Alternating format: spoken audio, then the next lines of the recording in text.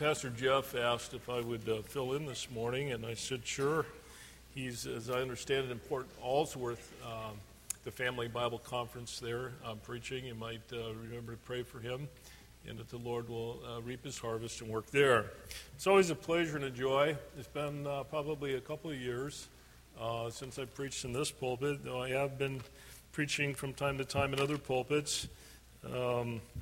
The one that always amuses me is when I think of the little church in Tennessee, Yellow Creek Baptist Church out in the middle of somebody's cornfield, and it's been there since the Revolutionary War, but it's farmers, and they all come from all over, from next door, and this side of the church, that side of the church, down the road, and they all meet and have a great time. But it was really interesting preaching those people. My second oldest daughter happens to live down in that area, and that's where they attend. But it's good to be here this morning. And it's good to focus in today on what's happening chronologically with our Lord Jesus Christ. This is Palm Sunday. Pastor Ron read to us what we celebrated as Palm Sunday, where they were crying Hosanna and throwing the palm branches out in front of our Messiah as he made the triumphal entry into Jerusalem. We're going to be focusing this morning on just a little bit after that, because right after the triumphal entry, as you probably well know, was the Last Supper that the Lord had with his disciples. And then after the Last Supper, or the end of it, we have Judas Iscariot. We have him, Satan entering him, Jesus telling him what to do quickly. I'm sure nobody quite got that one, and maybe they thought about it later. And then we have this little time in between before they take him away to the cross, where Jesus is zeroing in on his disciples. He's preparing them. And we plug into our text today in John chapter 14 with exactly that. Let's pray before we go there. Father in heaven, I thank you for this time together. I thank you for your word. I thank you that it's true. I thank you that we can anchor our souls upon it. I thank you that you love us, and you love every person who walked in these doors today with a deep love, and you know everything about us. You know our uprisings, our downsittings. You even know how many hairs are on our head. And God, I pray that every person who walked into this building this day would walk out of this place having heard from you, from your word, from your Holy Spirit. You minister, and do minister to each of us well, and maybe go from this place better for it because of you and because of your word. We commit this service to you now in Jesus' name. Amen. We're in John chapter 14, where Jesus is again instructing his disciples. What would you tell others if you knew that you only had a few days to live, maybe less than a week? What would you tell your friends? What would you tell your family? What would you tell your spouse? What would you be doing? What would be foremost on your agenda? Would you be thinking, I better make it to Sullivan's one more time, have another round on that big steak over there, or I better make it to Simon and Seaforth's, or maybe I better go one more fishing trip? Oh, I got somebody's attention. Yes, it's that time of year. It's beautiful. Would we be prone to be thinking on those terms, or would we be thinking about who can I talk to, and who can I minister to, and who can I prepare to be a better person after I leave this place? Where would our hearts be? Where would they go? Well, here we have Jesus knowing full well what was coming and told Judas to get with the program, and he knew it was coming, and so he's got these last few words, this short time with the disciples, and he's telling them what he really knows they need to know before he leaves the earth. Particularly important, I think, the words that we're going to read today.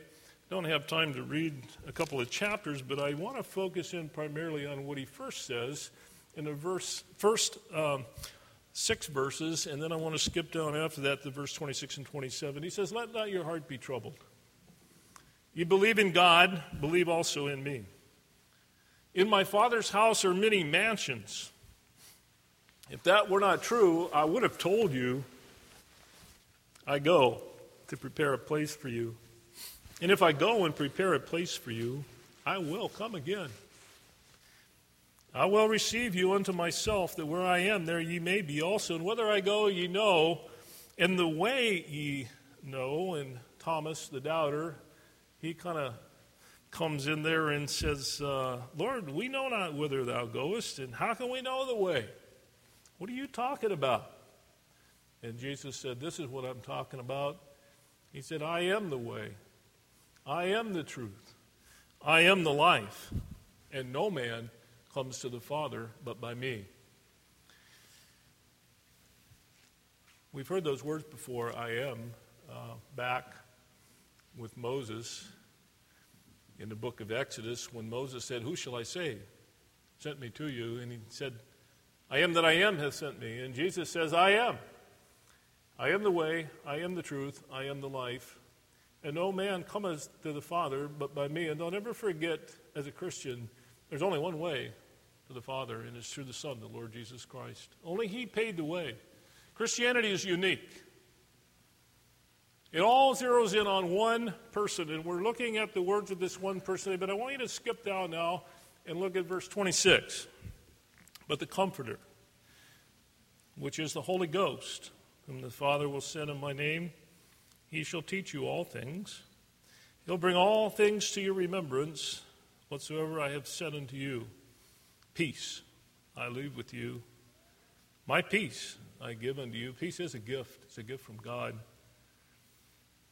Let not your heart be troubled. There it is. And again, just like He said in the first verse, let not your heart be troubled.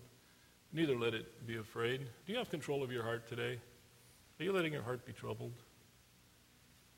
Do you let your heart wander? Do you let your mind wander? Do you allow things in your mind that you really know shouldn't be there? Things that are really displeasing to the Lord? Is that happening? I looked that word up, troubled. Let not your heart be troubled. He says it twice.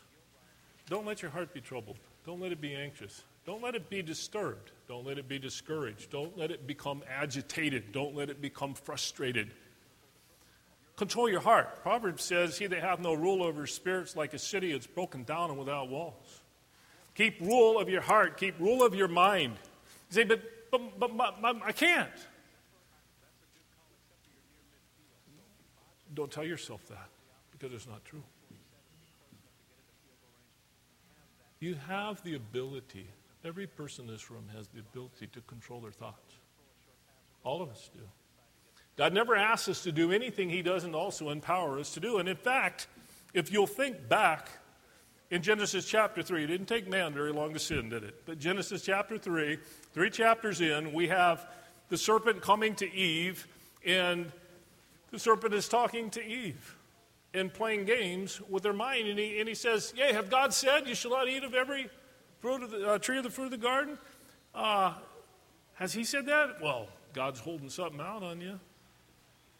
He knows that the day that you eat thereof, you'll be wise as gods, knowing good and evil. And the woman, when she saw that the fruit was good for food and pleasant to the eyes and desired to make one wise, what's happening there? Think about that. That's all right here. All those thoughts right there. She could have arrested him. She could have stopped. She could have said, no, God would never withhold something good from me. She could have ended it. My friend, this was before the fall. This is before the curse. We still sit in the same vernacular. We still war against the enemy who wants to implant thoughts into our minds, and we've got to stop him. We have to. It's our duty as a Christian. Let not your heart be troubled. Don't let it be anxious. Don't let your heart become disturbed. Every person I know has thoughts that come in that I would characterize as evil, not honoring to the Lord. Thoughts of doubt. A few months ago, I was fighting thoughts of doubt. Trying to get a pre-calculation for tax day, which, by the way, is tomorrow. They extended it. They gave us some extra time. It's normally the 15th. It is tomorrow. And I started going, God, how am I going to come up with that? My dear wife says, remember the fish, remember the coin. And Jesus said, their tax isn't right. But go to the fish and we'll pay it anyway. Okay, I'll claim that. And I kind of just got rid of about 3 months' worth of horrible, torturous thoughts about whether or not I'm going to be able to come up with my tax money by the 18th or not. Praise God for a godly wife. And she's getting smarter every day. Maybe I'm getting dumber every day. I don't know. But there's something going on there. And I feel so blessed. We're not to allow thoughts of doubt. We're not to allow thoughts of depression. I know one counselor, he says, it's not depression, it's depressing. It's a process. It's allowing negative thoughts to overcome your mind. When the first thought comes, we're just rejected and say, no, I'm not going there. It's thoughts of anger, thoughts of bitterness. The first one comes in, how dare they do that? Well, I'll talk about my wife again. I got to be careful when I do this. We drive around. We love driving around together. There's times when my foot is a little heavy on the pedal. And I'll hear her say, honey, could you slow down? Now, I got a choice. How dare she insult my intelligence and ability to control this vehicle? Okay? Or I can go, she didn't really attack me. She's just a little bit nervous about me. I've put him in the ditch before. I think I love her enough. I'm going to just let up and be quiet. I got a choice, you see. Because I could sit there and fume for the next 20 minutes. And then the next conversation, something else comes up and I get one back on her. You see? I could do that. I have the choice. We got to control. We've got to be in control of our minds. Jesus was preparing to exit the scene, and he knew that the disciples needed to exercise control of their heart, control of their mind. You ever thought of anxiety? Now, wait a minute, Tim, I can't control those. Yes, you can. God wouldn't say be anxious for nothing if you didn't have the power to avoid an anxious thought. But Tim, I'm afraid. I'm afraid I'm going to lose my job. I'm afraid I can't look at the price of groceries. How am we going to make it? You ever thought of fear? Get rid of it.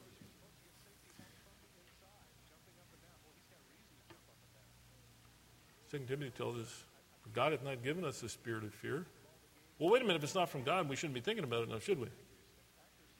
Isaiah 41:10 says, fear not, for I am with thee. Don't fear, it's a command. Fear not, for I am with thee. Be not dismayed. Don't be discouraged. Don't make yourself go there. Don't allow it.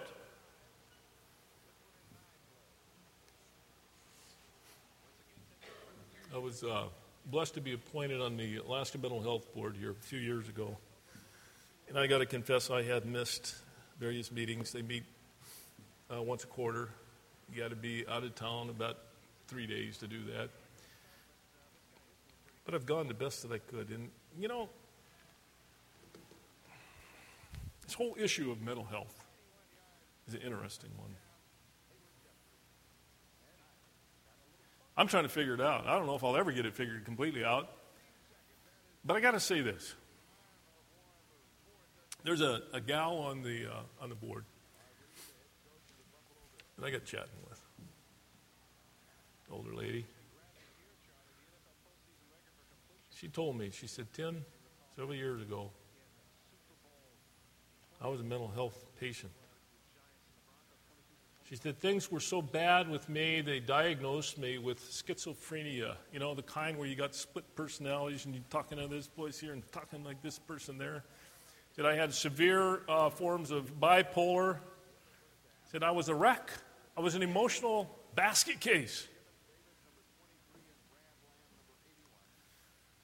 She said her mental health provider told her, there is no known cure for this. Take these pills here, they'll help you, and when they quit working, we'll get you some different kind. And Sorry to tell you, but you're going to struggle with this for the rest of your life. Lady walked out of the office. She went home. And she told herself, no, no, no, no, no, no, no. I'm not going there. No, this is not for me. No way. I'm not going to be this way the rest of my life. She got her Bible out, and she started reading verses. And over the next year and a half, 2 years, she zeroed in on the Word of God. She got herself a handful of verses that help her through this valley and this storm. I got to tell you, this day, she does not have a mental health issue. And she's got a powerful testimony of what God can do. But let me tell you something. We've got to do our part. Let not your heart be troubled. Jesus wasn't putting word filler on the page. He was dead serious when he's talking to his disciples. He said, don't let it happen. Don't let your mind go there. Don't be discouraged. Don't let it happen. Be strong. When Joshua was about to take over from Moses' leadership, in Joshua chapter 1 and verse 8 and 9, we see the same thing. Don't be discouraged. Be strong. Be of a good courage. These are commands. We're supposed to be in control of our mind. We're to set our face like a flint. We are not to allow the wrong thoughts in. We've got to reject them. We've got to say no. We've got to stop feeding them. What happens if you feed a wrong thought? Oh, you already know because you've done it, right? Yeah, I know. Pretty soon it just kind of takes you over. And maybe might bring some other people down with you. It's extremely dangerous. And it's certainly not the will of God.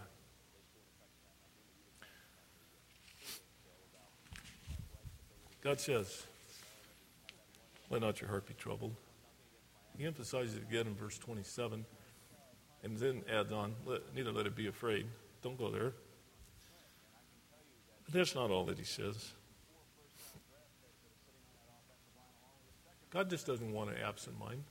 God doesn't want a bunch of robots walking around with no thoughts. Well, if you're going to get rid of all these thoughts, what am I going to think about? Well, God says what to think about. Whatsoever things are lovely, whatsoever things are pure, whatsoever things are of good report, what to think about. But he also zeroes in on it here in the text in verse 1. He says, let not your heart be troubled. Ye believe in God, believe also in me. You see, you get rid of the wrong thoughts and you replace them with God's thoughts. You replace them with God's word. You replace them with belief, with faith, words of confidence, words of hope that come from the Lord. You believe in God. Now, I want you to turn and think about it. I want you to believe in me in the same way. I am your Messiah. I am your Redeemer. And they will find out, not very many days after, the whole purpose of the cross. And a whole new life. And a whole new life experience with the Lord Jesus Christ, then being their Savior, because he died for each of them, each of the disciples, just as he died for you and me.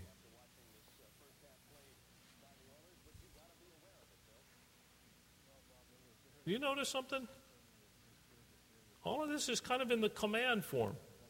Don't let your heart be troubled. You believe in God. Another command, believe in me. Believe. Choose to believe is a choice. I've thought about that way, did you? Maybe you have. We choose to believe. We choose to believe. I was talking to one fellow one time, and he said, Tim, I just wish that I had the faith to believe what you believe. I like what I see. I like how you are. I like your Christianity. I like all this stuff. I like how you do your family. I like how you're plugged into church. I like all of this. But I can't believe. I said, you're wrong. You can believe. And you can choose to believe today. It's whether you want to believe. It's really about whether you want to believe or not.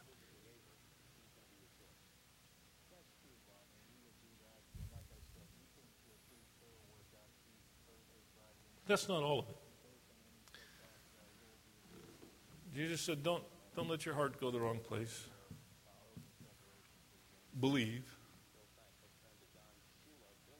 he also says you're going to need some help along the way. Because you're weak. You're human. You don't have a glorified body yet. You're going to find yourself needing some help. And that's why God gives us a helper. And you find that in verse 26, the Comforter, the Paraclete, the Holy Spirit, the Helper, the one who's called alongside of you. He'll come. It's the Holy Ghost, whom the Father will send in my name. And he will teach you all things. He'll bring all things into remembrance, what I have said unto you. Peace. Peace I leave with you. My peace I give to you. Not as the world gives. Give I unto you. Don't let your heart be troubled. Don't let it be afraid. I'm going to give you some help. That's what Jesus said. Are you availing yourself of the help that he gives? What are you really relying on to get you through the day?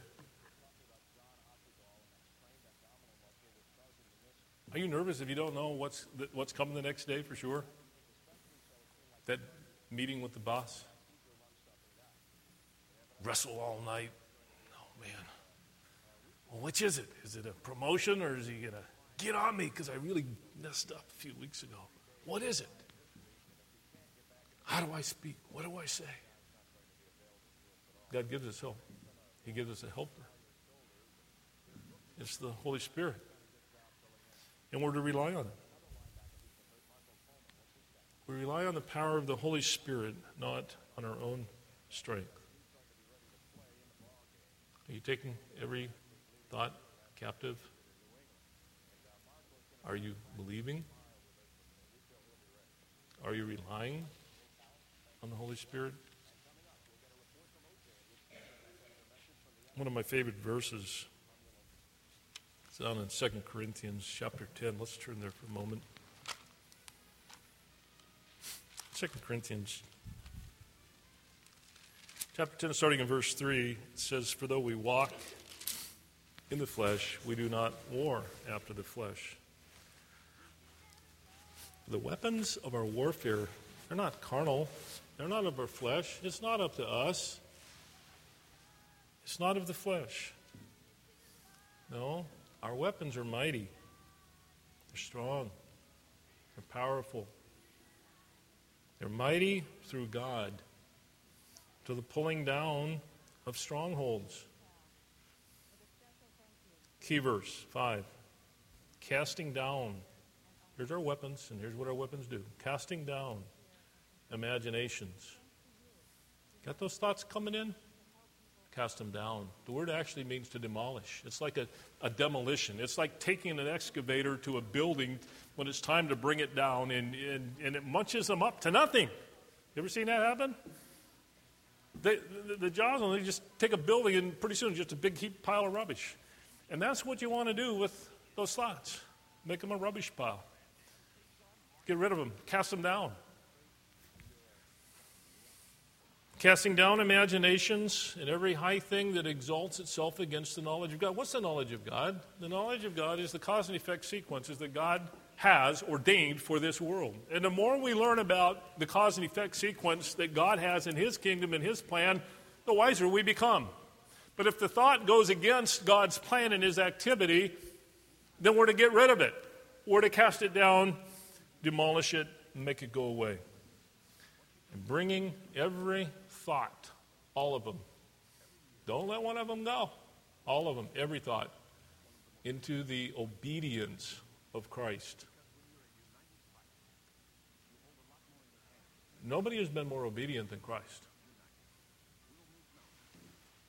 He was obedient even to the death of the cross, even to giving up every single thing he had, every ounce of blood, every hope of this human life prevailing and going on. All at the same time, he could have called 10,000 angels, or he could have called one angel, as he does at the end of time, and he could have stopped every one of those scorning mouths. He could have taught them all a huge lesson. Do you ever want to just teach somebody a good lesson sometime? I mean, you wouldn't believe how many people come to me and say, "Tim, I want to get him back. I want to get him back. How can we use the law to do that? I said, you're not thinking right. You're not thinking right. Vengeance is mine. I will repay, saith the Lord. And as he hung on the cross, not only was he not vengeful, he wasn't even thinking, well, you guys are all going to be in hell. Bye-bye. No. He said, Father, forgive them. They don't understand. Forgive them. Overlook it. Keep overlooking it. Forgive them. They don't understand what's going on. They only can see that far in front of their face. They don't understand the dynamic. Casting down imaginations, every high thing that exalts itself against the knowledge of God. Bring every thought to the obedience of Christ. All of them, bar none. I'll never forget the time that when I was pastoring, this probably happened 15 years ago, and I went to a pastor's conference. It was pastors only, and the place was jam-packed, and Pastor Jeff's been going to these once a year. These pastors' conferences is great. He comes back just all bubbly, and that's what I used to do. I'd just eat it up. It was fun. Well, in this particular trip, there were about, maybe 8, 10 pastors from North Pole, Fairbanks area. We ended up on the same plane flight because there was a direct flight right where we were going. And, the conference was just great. I mean, we were all on spiritual high, It was great. Well, our plane coming back got delayed. So a bunch of us got around and said, well, what should we do? Well, let's go to Denny's. So we went to Denny's, found a couple tables, and we were sitting there and chowing down, and we're talking about, well, what's going to happen different when we get back to hometown and home base? What's it going to look like? What's going to change? What's going to happen? And we started talking about this verse here in 2 Corinthians 10, and we also started talking about the one, I believe it's in Ephesians 6, where it says we wrestle not against flesh and blood, principalities, powers, rulers of darkness in high places. Wherefore, put on yourself the whole armor of God that you can be able to stand. Okay? And we were talking about the real battle out there between the churches was an issue of whether Satan was going to run and rule men's and ladies' and boys and girls' lives, or whether he wasn't, and there was really a lot of spiritual dynamic going on. So we were kind of going down that road and talking about it and how we might be able to pray against it and things, and in comes this guy from nowhere.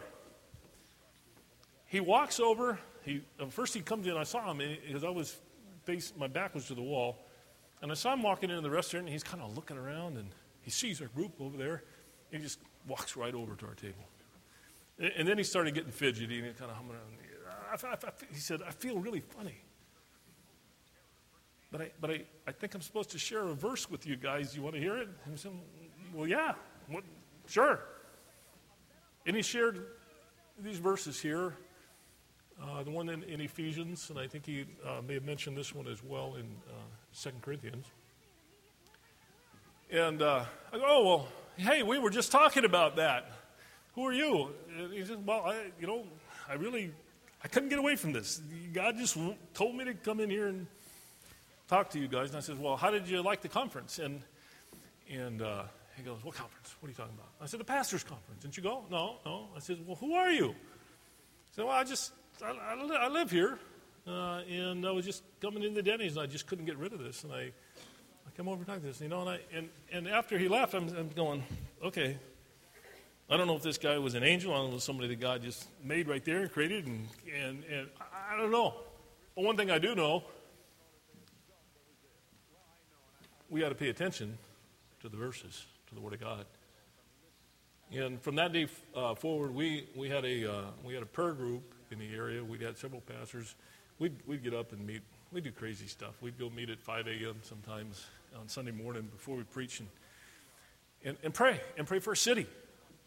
We'd go to places like public schools during the week and just pull up and just start praying for the teachers and the people. And we'd go up to City Hall and do that. And it was really a neat thing. But how all of that played out. But what I'm getting at is that left an impression on me. The importance of casting down every thought, every imagination, everything that exalts itself against the Lord Jesus Christ. And why? Why? Because we're not going to be effective if we don't.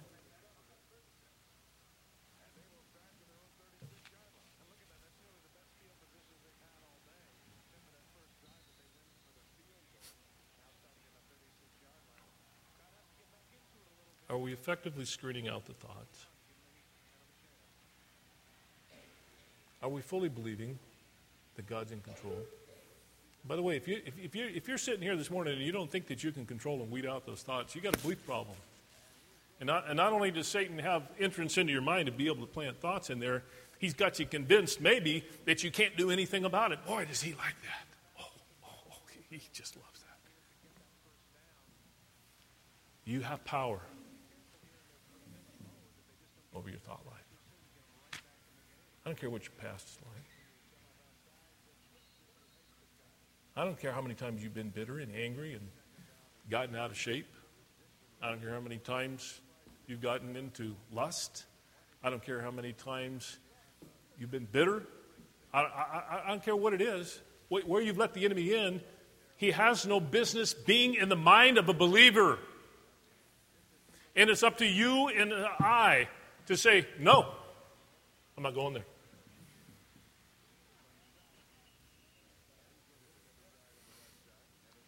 Jesus said, I am the way, the truth, and the life. When he said, I am the way, he's talking about the manner of life, our habit, what we do. I am your way. I am your truth. And I am the life. I am your energy. I am your vitality. Zoe. Then I'm your way. I can remember some years ago, it's been 12 years ago now, 11 years ago. I was pastoring. I'd pastored for, 13, 14 years. I was mayor of the little town of North Pole. Oh, man, my goodness. Politics, look out. I had no idea what I was getting into. But God told me to do it. I was convinced, and I did it. And Paul and I thought we'd be pastoring that little church forever and ever. They had no intention of ever going anywhere. They just growing the church, growing the people. And I can remember both of us getting hit with, over and over again, to go to a Christian law school. Go to law school. Go to law school. I never had a desire to be a lawyer. I didn't even know any lawyers. But it kept coming and kept coming. It was about a year that God kept working us over. I shared it with the church leadership. I said, pray about this. It doesn't make sense to me. Why would God ever do that?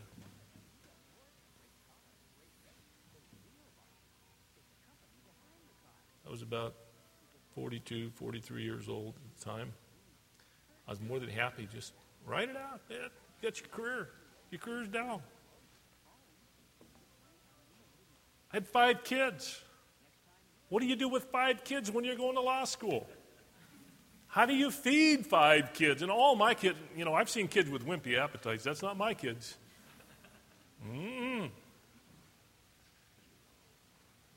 I had no idea. But over the course of about a year, my wife and I became thoroughly convinced that that's what God had for us. We sold everything. I'll never forget the garage sale. My wife is super at this stuff. We had a huge house full of stuff. I can remember watching stuff go. I don't know why so many people just wanted to come to our garage sale. I don't know why, but man, they were hauling it off. Trailer load, pickup load. I'll come back and get that later. It's like everything all just kind of sold. I think there was one desk left at the end of the day, and we got a phone call on that within a couple of days, and everything was gone. Sold the house. Tried to sell it the year before, it wouldn't sell, but it sold that time. And we found ourselves getting on a big airplane. The whole church came out, and they saw us off. There was crying and weeping and all that stuff going on. Yes, there was. And we got on that plane. We had a couple suitcases each. We got on the plane and headed east. New life. Boy, I tell you what, I was having a struggle with thoughts of anxiety. I got to admit, I really was. I didn't know how I was going to provide for this family. I can remember at the airport, some of you have good-sized families. You know what it's like to travel with kids. You know, and I'm at the airport one time. I got all these suitcases, and they said, "Well, we're going to have to charge because I didn't have the money." So I'd take out the plastic tape, and I'd bundle 2 or 3 suitcases together, put it all together and throw it in there, and people kind of looking at me. Okay, all right. Well, we got to travel with all these. Okay, but that's how we did things in those days. I can remember landing in Richmond, Virginia, and then renting a van and going on down to Virginia Beach to attend Regent University without anything. I can remember looking around for a house to rent, something. Had trouble finding anything. It was during the time when the housing market was just going ballistic. People were waiting in a row. People were making offers on houses, thousands of dollars more than what they were listed for. The rent market was the same way. Finally, we scraped together enough money and were able to rent a house. I can remember doing my law school studies sitting on my little plastic file box that I drug along with me, and that was my chair. Man, and you talk about one worried guy. I mean, these young minds are sharp. I mean, they're just like right there. Man, I had to put 2 hours in for every 1 hour everybody else did. But you know what? God took care of us. All my worries, all my anxiety, it was for nothing. You can tell I didn't miss very many meals. Well, it's been a while, but I mean, He took care of it. He's still taking care of us. He takes care of us every single day. I see His hand at work. It's alive. He's alive.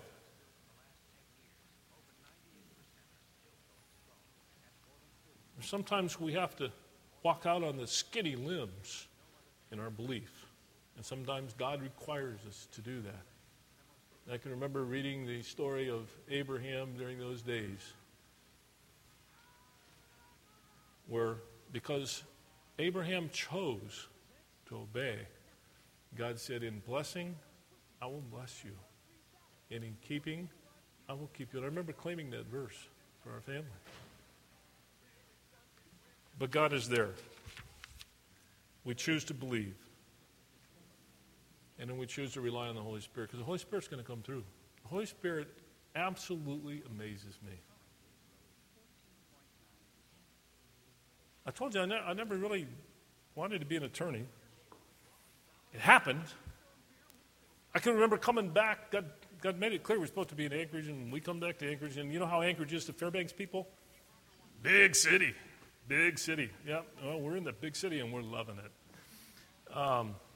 But I can remember coming back here, and I didn't think I was going to be an attorney. My wife had this stuff all figured out. She was already reading how to build and start a law practice books, right?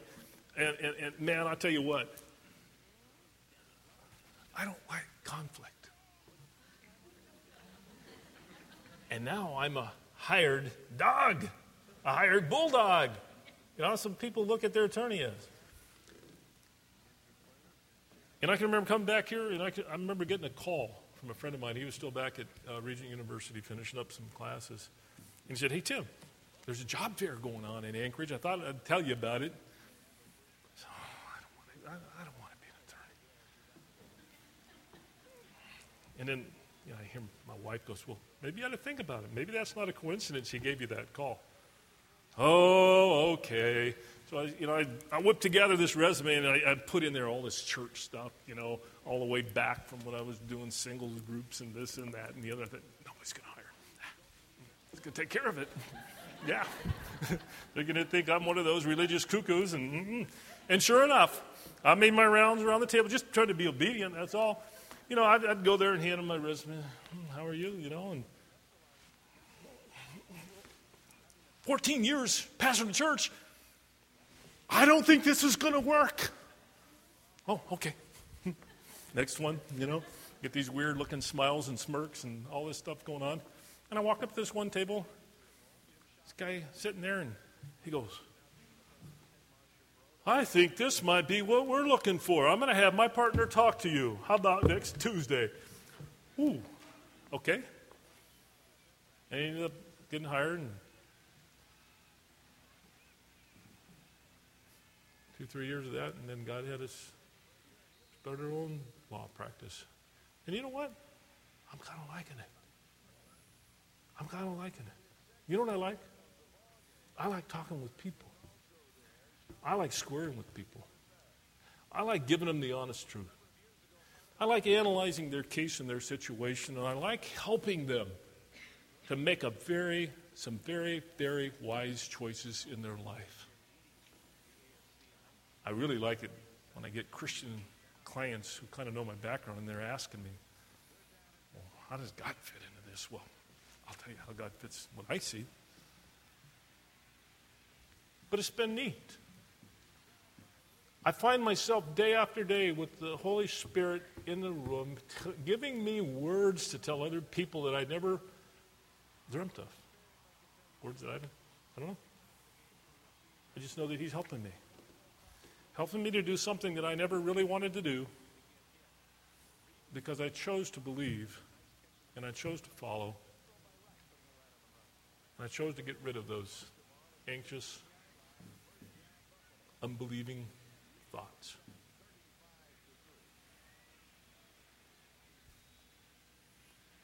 It all starts right here.